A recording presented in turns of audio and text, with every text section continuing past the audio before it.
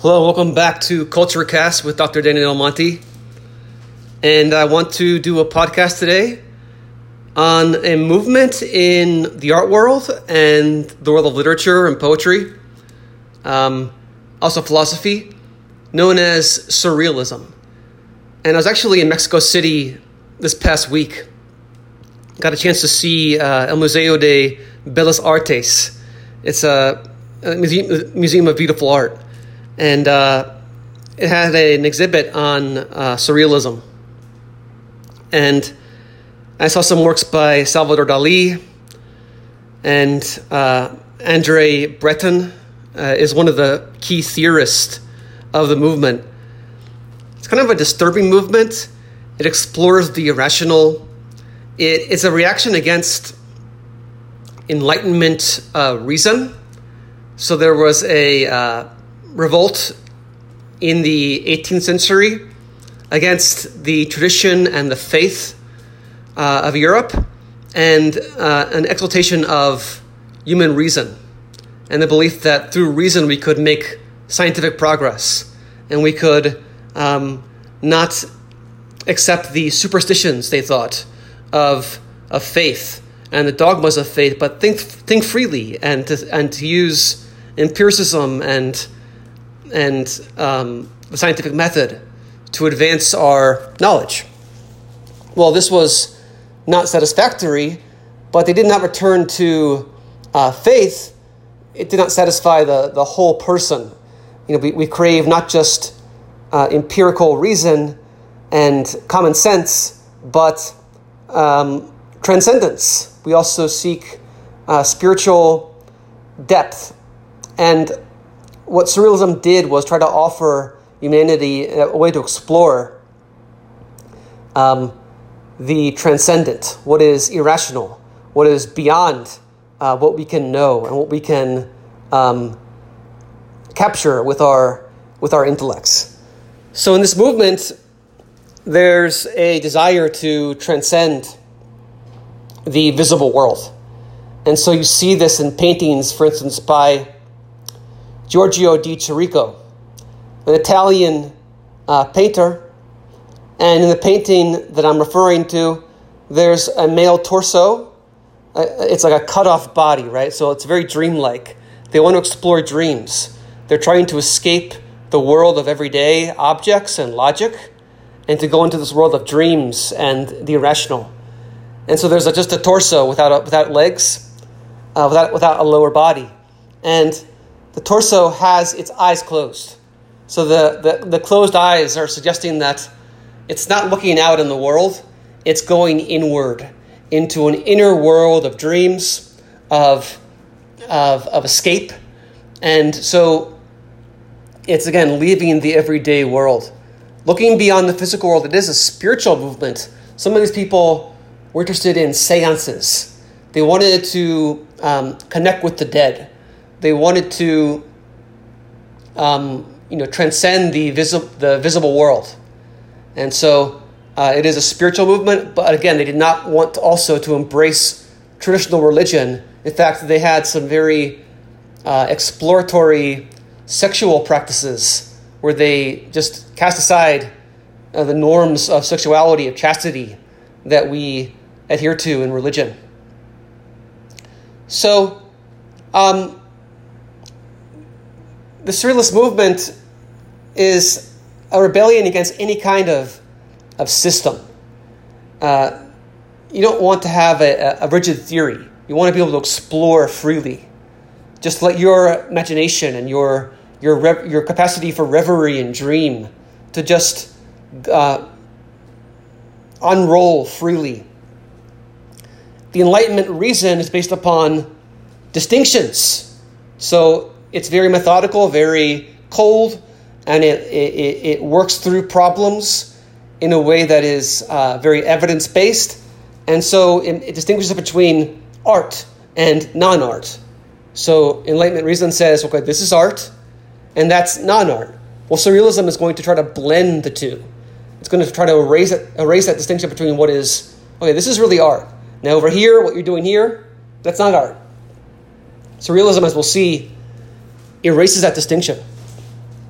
Also between genius and hack.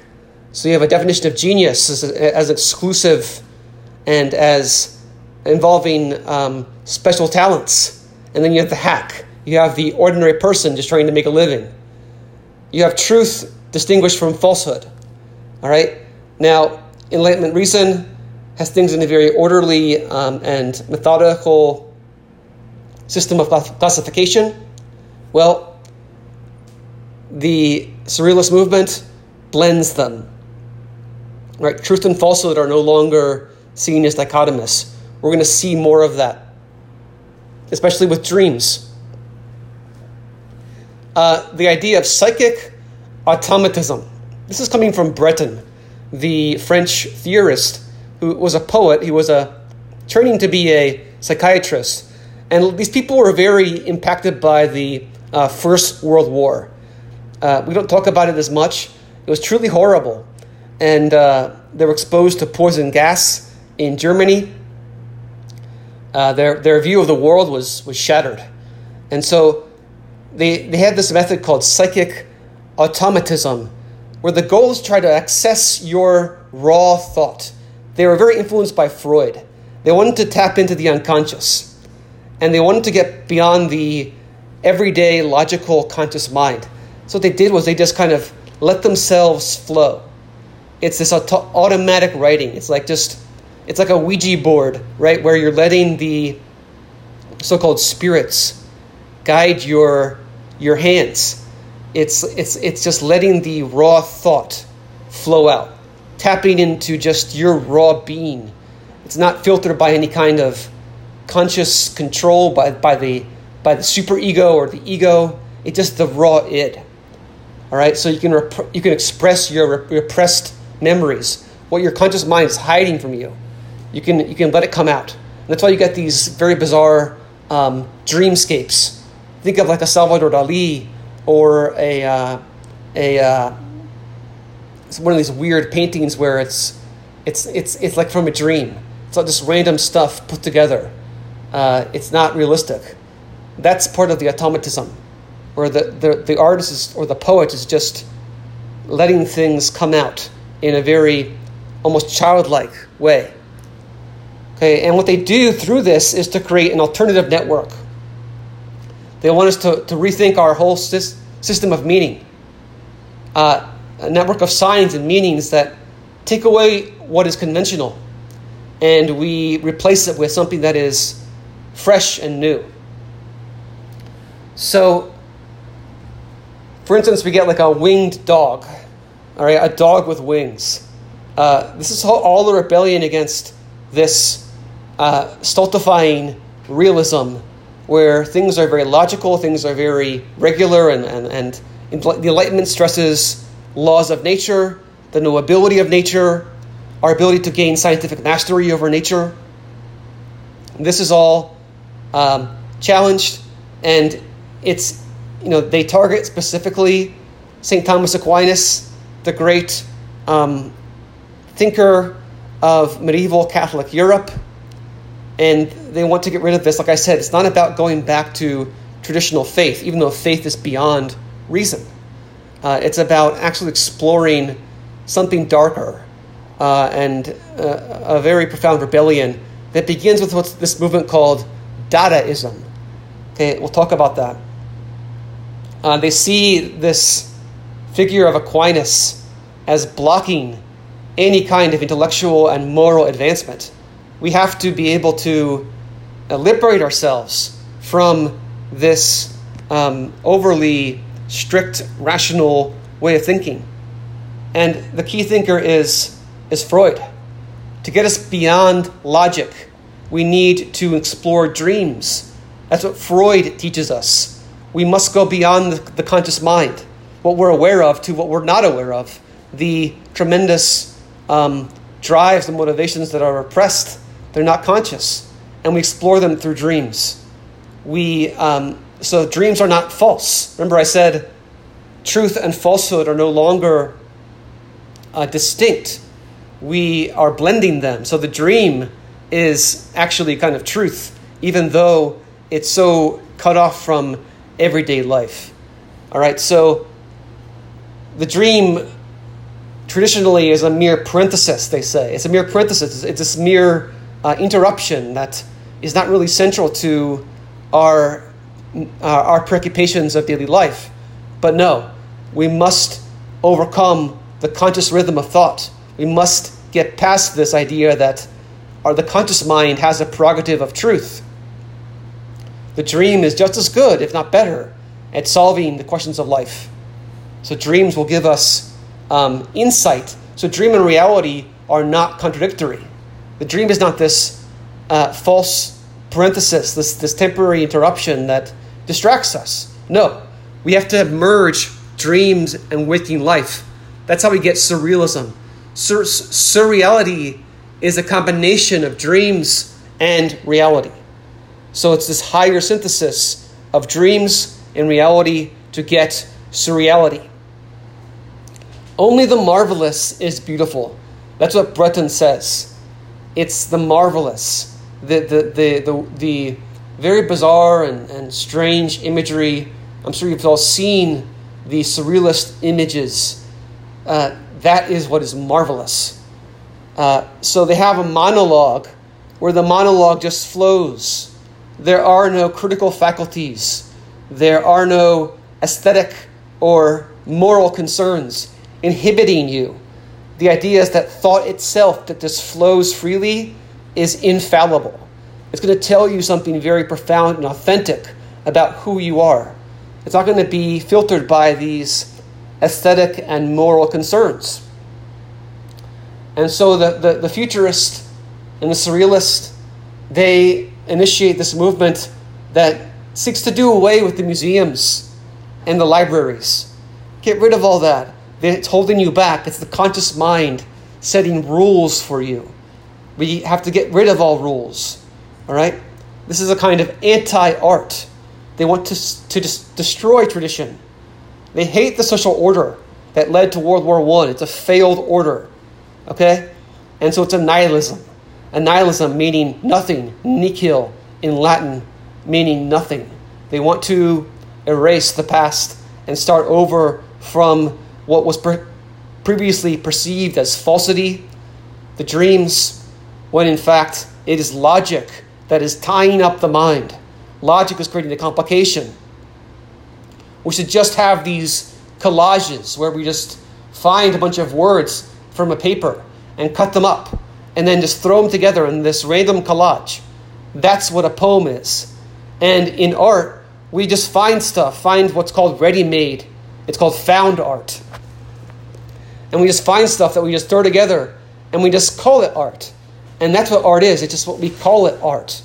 Okay? It's not something that we have to use genius to produce and refer to all these old literary myths, like the Greek myths in neoclassical art, where you see like Cupid and Narcissus and Jason the Argonauts, the Golden Fleece, all that. No, it's now just finding random stuff, like even like a urinal. This is what Duchamp did. He just found this urinal and said, okay, now this is art now.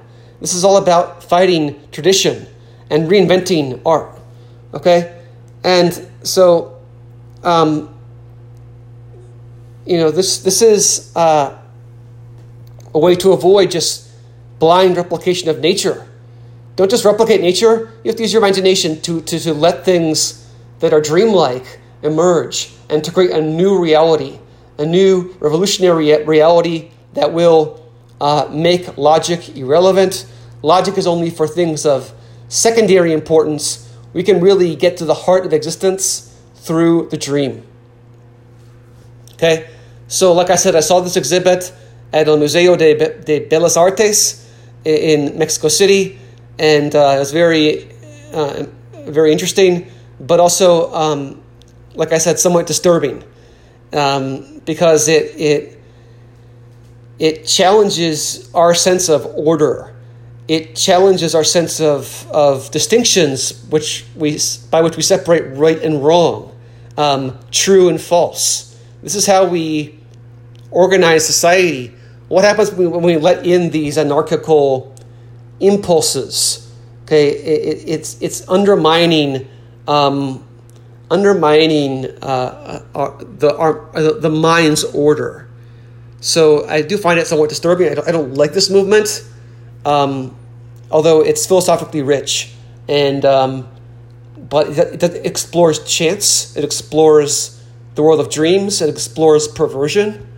Okay, and so it's undermining the aspiration to order and the understanding of beauty. Beauty is part of order. Part of beauty is proportion, right? But this whole movement undermines the idea that beauty is a proportion, and involves ratio. Beauty involves ratio, meaning has reason. Beauty is structure. Well, for the surrealist, they seek to undermine all structure and to embrace the unconscious. So order and distinctions and right and wrong, good and bad are part of the conscious mind, making categories. But the unconscious mind has these dark impulses that maybe erase the distinction between good and bad, right and wrong, and embrace what is wrong because it's repressed by the conscious mind. All right, so hope you enjoyed today's quick podcast. It's a quick rundown. It'll hopefully inspire you to learn more and to probe more into the fascinating area of surrealism. So thank you, and I hope you're having a good summer and you're staying cool, and looking forward to getting back to school and to more learning.